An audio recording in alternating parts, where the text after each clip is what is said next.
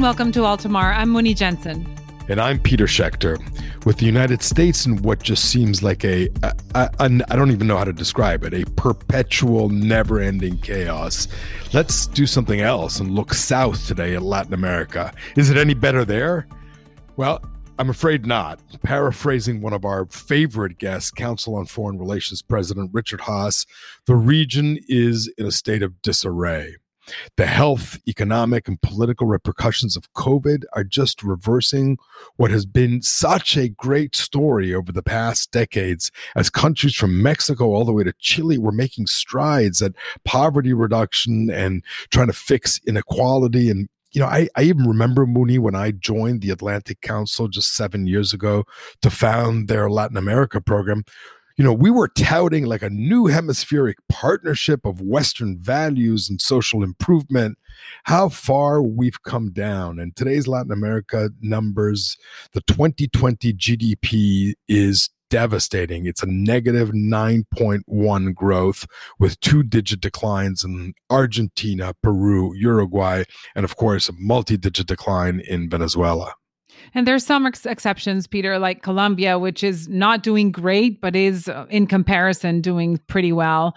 But the forecast for the entire region is really glum. The pandemic has triggered a recession like no other. It's dragged down all of the social indicators that were inching up and, of course, amplifying unrest that had started even before COVID. The number of people in poverty is expected to reach 231 million. So it's the same level as 2005. And this is the reality right now, along with rampant corruption and widespread social unrest. And you'll see why this is kind of the perfect recipe for a populist wave that's rising again as the regional electoral cycle begins. So today, to help us understand what comes next, we'll be joined by Ricardo Ernst, author, Georgetown University business professor, and Latin American expert.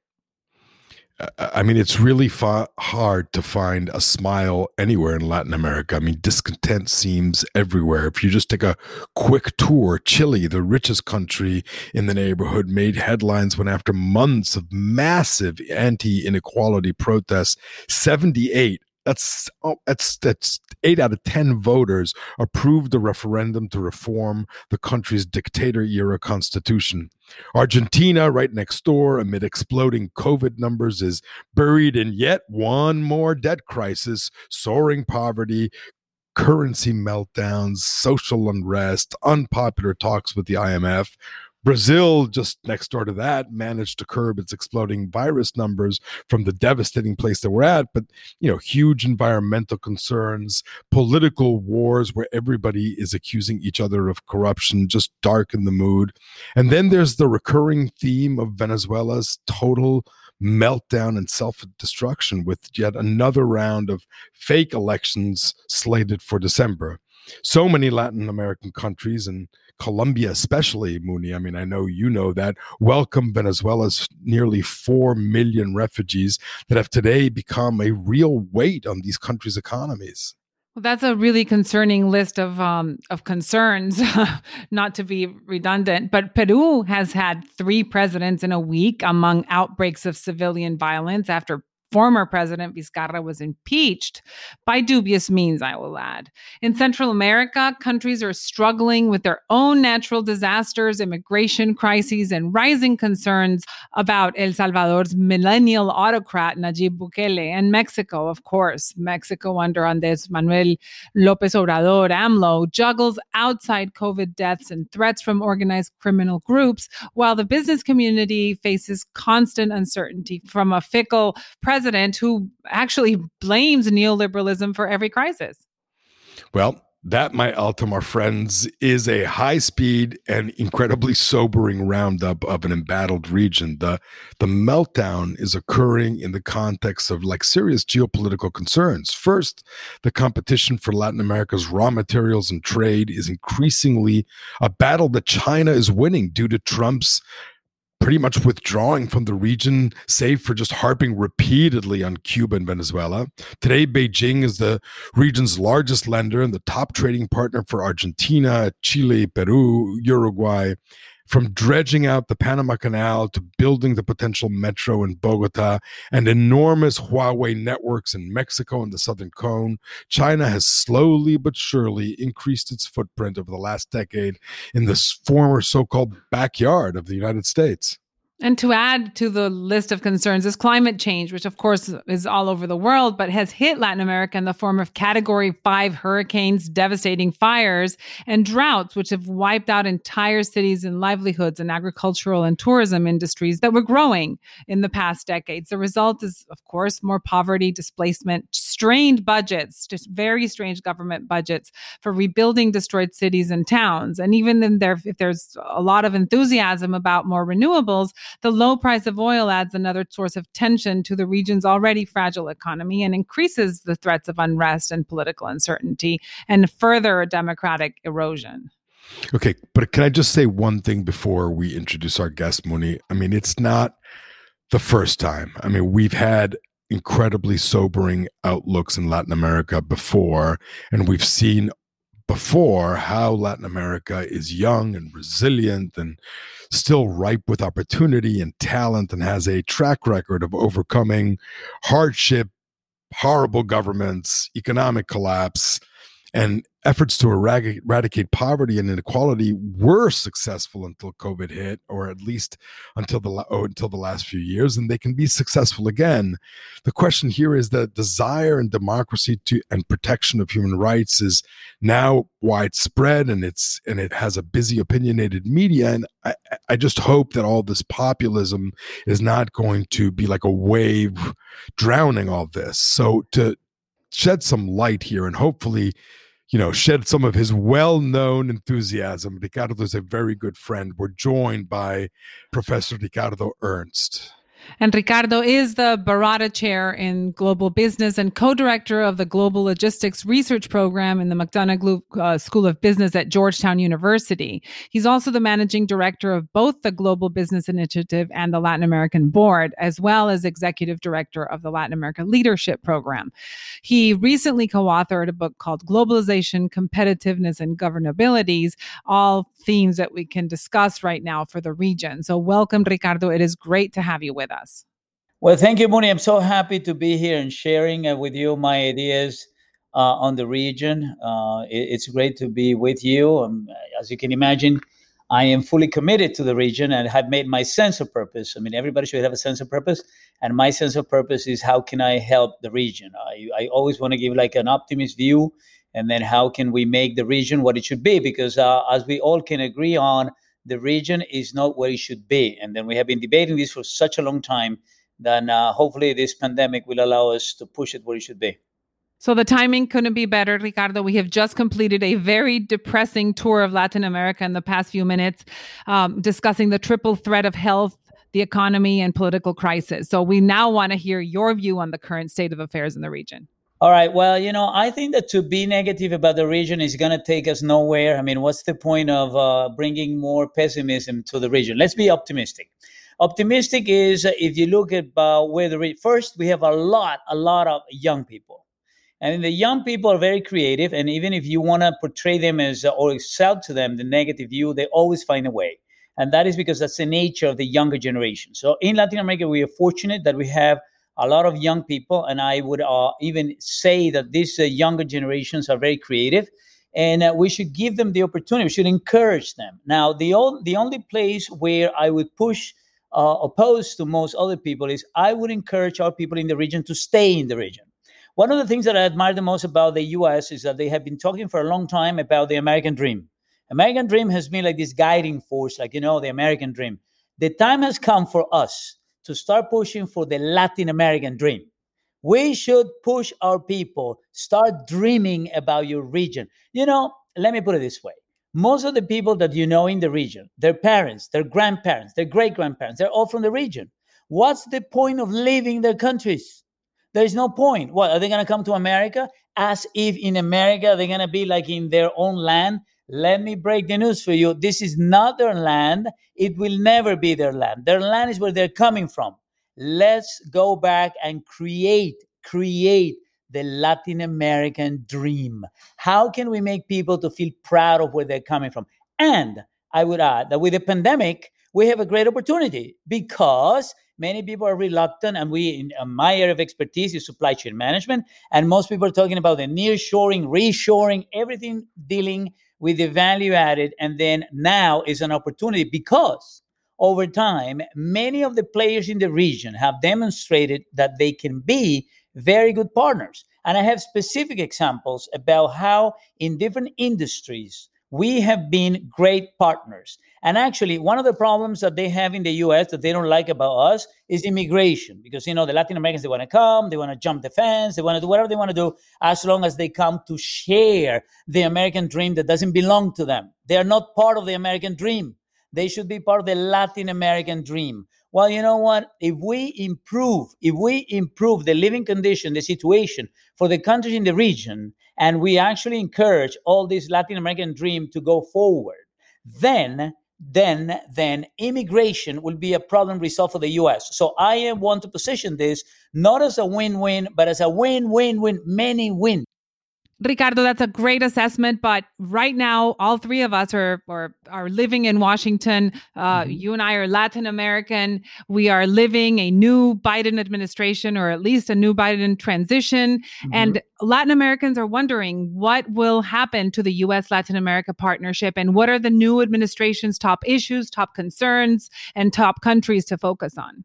Okay, you know what? The problem is that we are always in Latin America sitting down and waiting. And what are the Americans going to do? What is the Biden administration going to do? Hey, do they have a moral responsibility? Are they supposed to solve our problems? When are we going to take the responsibility in our own hands? This is not like, well, what do you think the Biden administration? You know what? Biden has enough problems. Biden has enough problems with the country the way it is today to start worrying what's going to happen in Latin America. I would argue that in Latin America, we should take this opportunity. Actually, this is a vacuum there because we don't know. We don't know what the continuity of all the policy is going to be. So why don't we talk? Why don't we try pushing the local leadership in the region? And we encourage them to take the opportunity because the window of opportunity is closing. Let me tell you even more about that. You know who should be stepping up big time? Who should be stepping up big time? The private sector.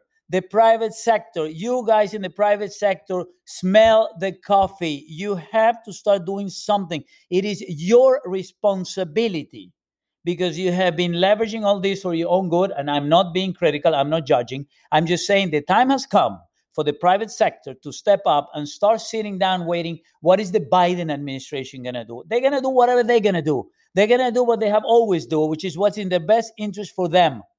So we should not keep waiting to see what is it that they're going to be doing. We should take the opportunity, take the lead. Right now, we have many things happening in different places. Many private sector initiatives are out there. Well, let's find a way to work together and push that forward. So, Ricardo, let me take you back down to the realities of the upheaval everywhere today. I mean, so you see it in Peru, you see it in Chile, you see it in Brazil, in Bolivia.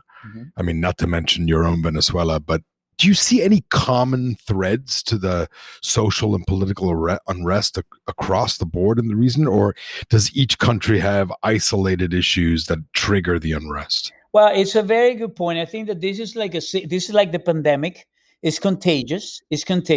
We have to agree. We have to admit that over the years, there has been an incredible polarization of the income, a polarization of the income that has been used and abused big time. If we want to get technical, the Gini coefficient in Latin America is the worst. I mean, we are the most unequal region in the world, and that's something really bad. But, to keep repeating what is bad, and then what are we going to, to keep complaining. My point is the following. Why don't we change the rhetoric and we try to see where are the opportunities? And I would like to say that the opportunities are in pushing the younger generations. What are the qualifications required for the younger generations to engage in what needs to be done? Do we have good examples? Yeah, look at Mercado Libre. Mercado Libre, yeah, you can say, well, there is one Mercado Libre, but you need to start somewhere. I mean, and what do you want to say? Well, let's talk about Embraer. Let's talk about the way even though Chile has all kinds of problems, but there are many companies that have been successful throughout this process. I don't like to look at the bad. I would like to illuminate the good. And then even though I agree with you that if you start looking at the political situation, it's really bad. And then in Brazil, you have a president that is the right of the right. And in Mexico, you have a guy that is the left of the left. And then, all that is so. I mean, where are we going with that conversation? Where are we going by just reminding ourselves of all the problems we have? Why don't we encourage? I mean, I think that we need to be looking for industries, and this is one thing that I'm trying to push big time, where we don't grow linearly. We need to start looking for industries where we can leapfrog, because if you're only going linear, you're always behind. So like in digital finance, for example.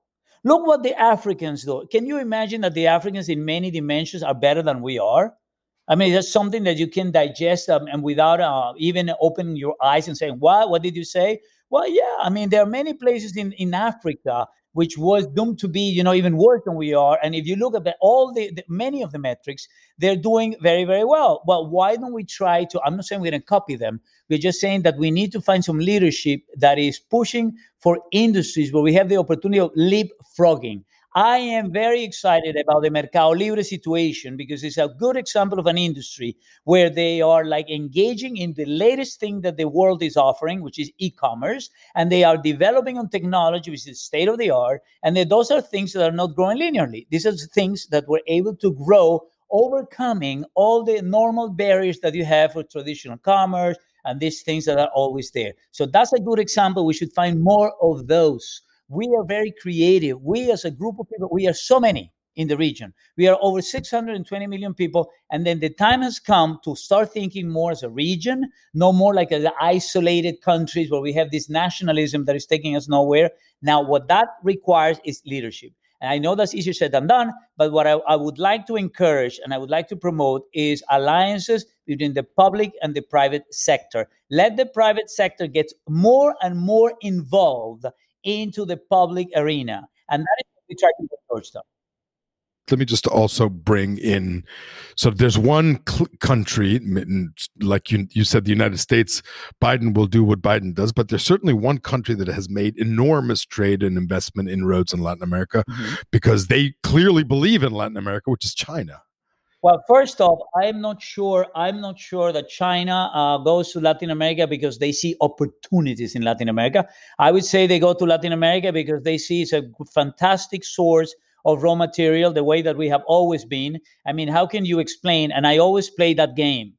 Can you name randomly, without thinking too long, 3 brands that are from the US? You have no problem thinking about that. McDonald's, Coca-Cola, and this, that, and the other. If I say the same thing, name 3 brands that come from Europe, then you can come and say Lego, Zara. But if I were to tell you, name 3 brands that are well known around the world in consumer goods from Latin America, and we are 620 million people, and then you cannot come with one. I mean, it's more difficult. The only one that might come to your mind is Havaianas, which I make a lot of fun of that because that out of Brazil, which was the 6th largest economy in the world, the only brand that can be recognized is Havaianas, which are cheap flip-flops. And rather than calling it Brasilianas, which would have been more appropriate, they call it Havaianas. But in any event, my point being, China is taking an opportunity because they see, hey, they saw the hole in the whole thing. Because the axis of influence is not moving anymore north-south, is moving more east-west. And that's what China is taking advantage of that. Now, are they seeing the opportunity in Latin America? I'm not sure about that. Now, because we follow the tradition of the easy route, then we are doing business with them. They have a lot of money. They have a long-term view of the whole process. But are they really adding value to the region? I mean, if you think about the figures, I mean, just getting, again, a little bit technical. Before the pandemic, the productivity in Latin America and the Caribbean has been worse than ever. We were behind. And why? Because it's not based on technology. It's based on labor. It's based on employing people. That's really bad. I mean, rather than improving productivity based on technology, then that's what we do. Even China, that is, the most populous country in the world, their productivity today is due to not people, but technology. And Latin America is the worst in the world. Why? Well, so, I'm not 100% that I buy the Chinese thing. They're great. They have been bringing a lot of money and they are like kind of partners. But I think that we should be doing our own thing, especially in light of the fact that we have enough volume. We are enough people. And then we have a people that is more homogeneous than what you see in other places. And I always like to make that line. I mean, what looks closer to you, a Colombian to a Venezuelan, or a German to an Italian? And then at the end of the day, the Germans and the Italians were able to get the European Union. And we in Latin America, we don't even have anything. The closest we have is Mercosur, which is a failure, big time failure that is going nowhere. And where's that going? So I think the time has come to push it forward and be positive and push for something we could do ourselves. Ricardo, you mentioned Mercosur. Sí. Very quickly, Brazil seems to be recovering from a COVID surge, has issues with wildfires, political overheating as well. Bolsonaro in all of his controversy. Argentina with yet another economic crisis. Can you give me a very brief outlook for both Brazil and Argentina? And I realize how hard that is because these are two of the most complex countries. Yeah.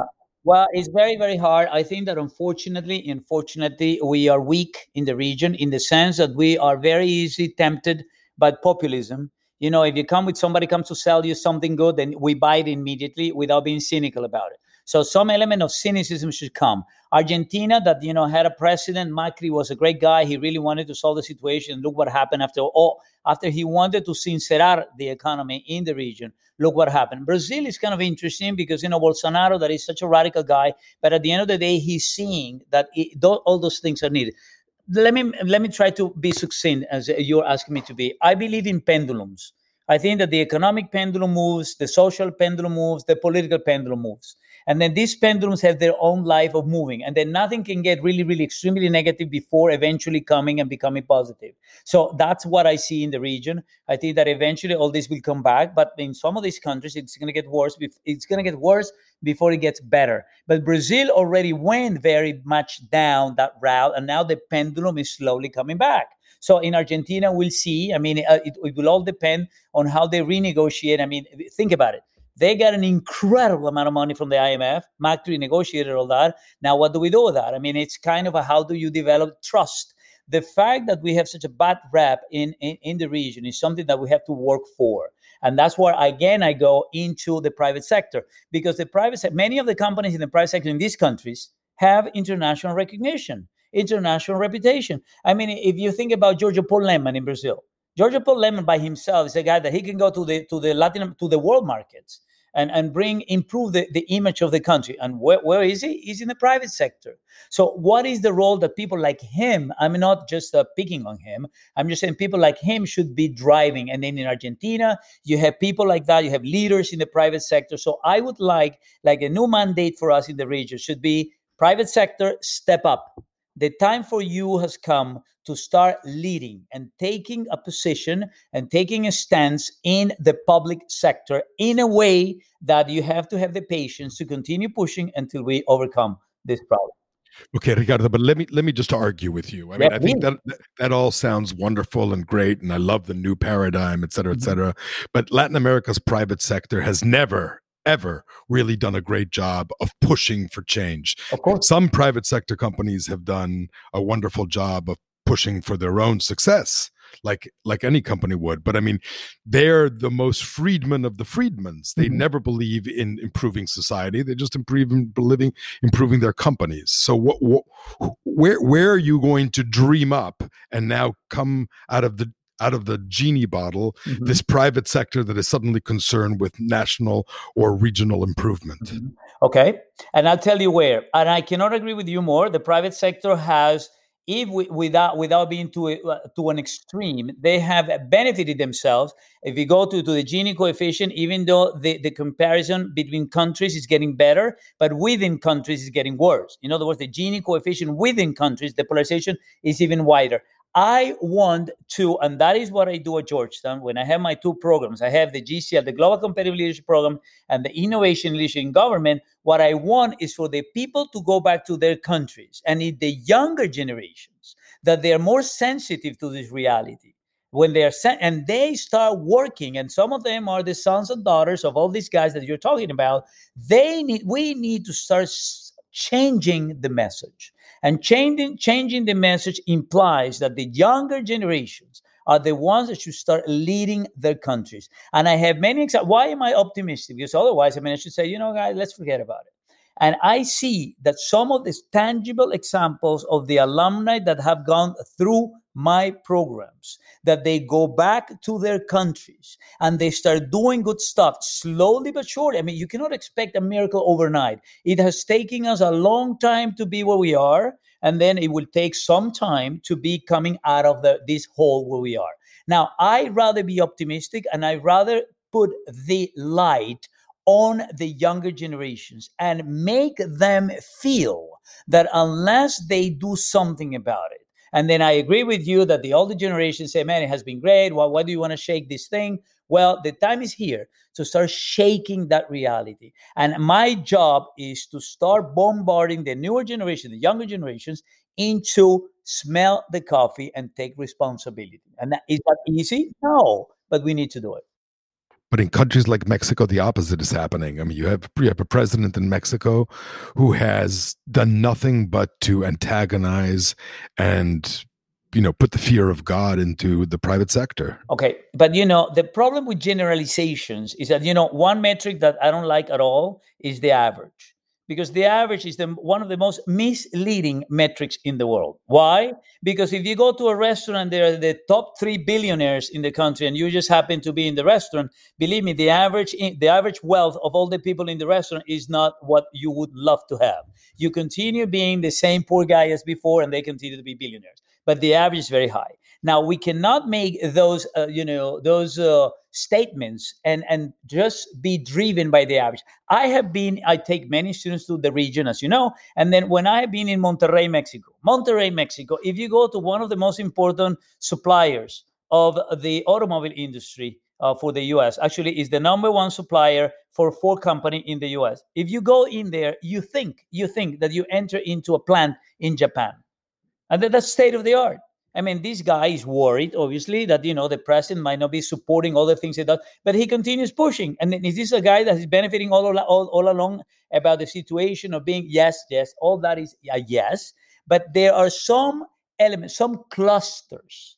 And that's where our job should be. We that are, just sending messages around is to identify probably some industries where they have been doing a great job. I can tell you, for example, forget about Mexico, that is such a huge country, and we might agree in some of the elements. But what about Central America? Honduras just had the most incredible, they have this sad natural disaster. But if you see how the textile industry is doing in Honduras, you won't believe it.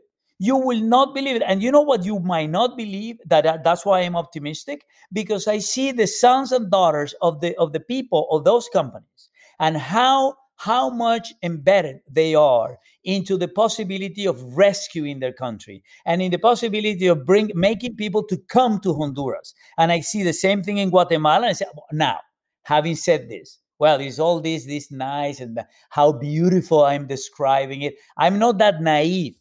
I'm very well aware of the dark side of all what I'm saying, but I'm trying to put the light on the positive things and make those contagious rather than, continue talking about, but look at the bad. Yeah, I know.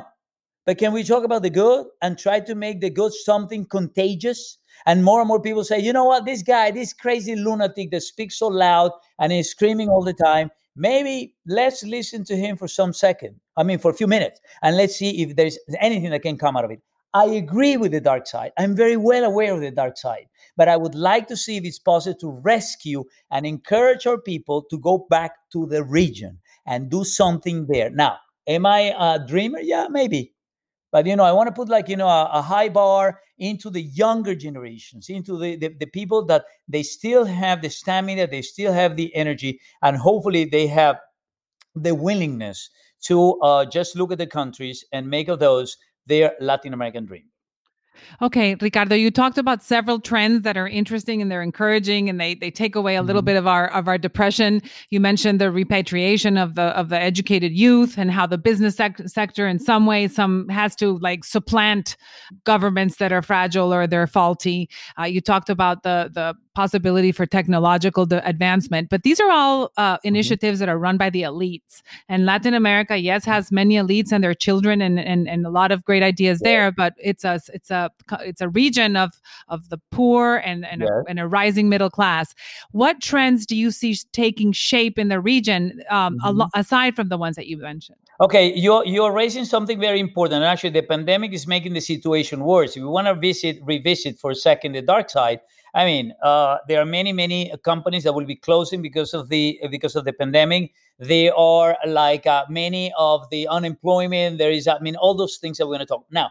Let me just address the issue of the poverty. Poverty is a reality. Poverty is something, and inequality is part of the whole process. Now, my issue is the following. That when our governments have been trying to help through their populism, the poor people, to make them to vote for these dreams and all that stuff, what I am advocating for is some element of ownership and accountability. In other words, let's continue helping them, but let's expect something in return. I think it's extremely important to continue helping them. It's not necessarily all their fault, but what the public policies need to change is when we give them something, expecting something in return. What has been one of the most incredible sins in the region is to give without expecting, because, that guilt has allowed us to continue rolling the ball. I think that in many of these industries, and actually there are many, like in the informal economies, that, that's where the whole issue is. How do we protect the informal economy, but making sure that there's some elements of accountability and ownership are part of the process? I believe in shared responsibility. Responsibility doesn't go one way from the elites down and from the government down, and then the poor people expecting. We need to find a way of continuing the help, but with some level of expectation. They need to contribute. They need to also be active part, not recipients, but active part. Now, what industries are those? Well, that is the challenge. And I would argue that every country will need to evaluate what are the industries where they have some competitive advantage. We don't have the magic wand for every country. And I am a person particularly against standardized solutions.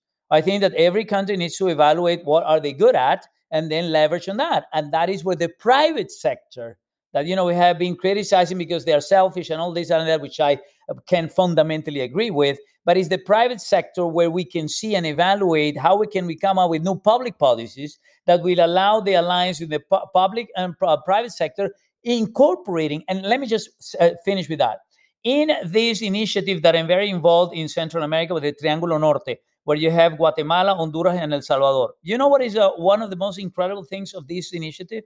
What comes again and again out of the private sector is a social component.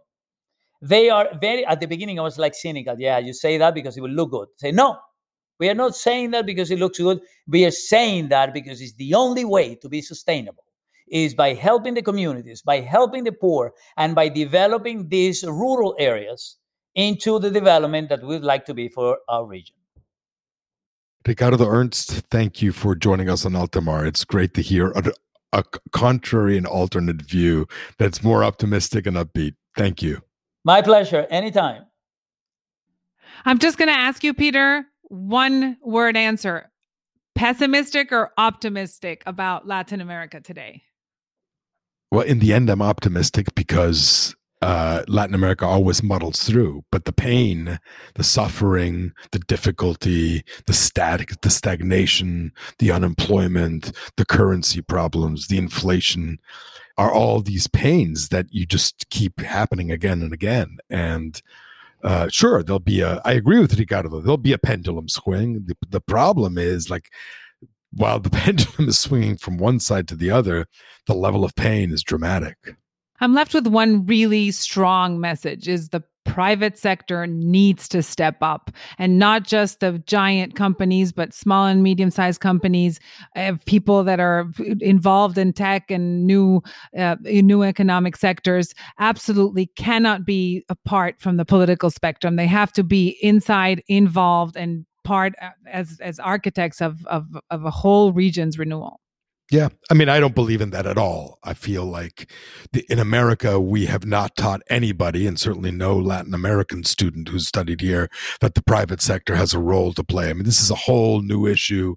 I mean, only recently has companies like Levi's or Ben & Jerry's or others recently been involved in social activities and social issues. But it's a really recent phenomenon. I mean, and, most companies just think that my role is to make money. And if on the way I get to hire a few people, that's good for society. Well, Latin America needs to step up, and it's probably the decade of the activist business in Latin America. Hopefully. Thank you for joining us. See you next time in Altamar.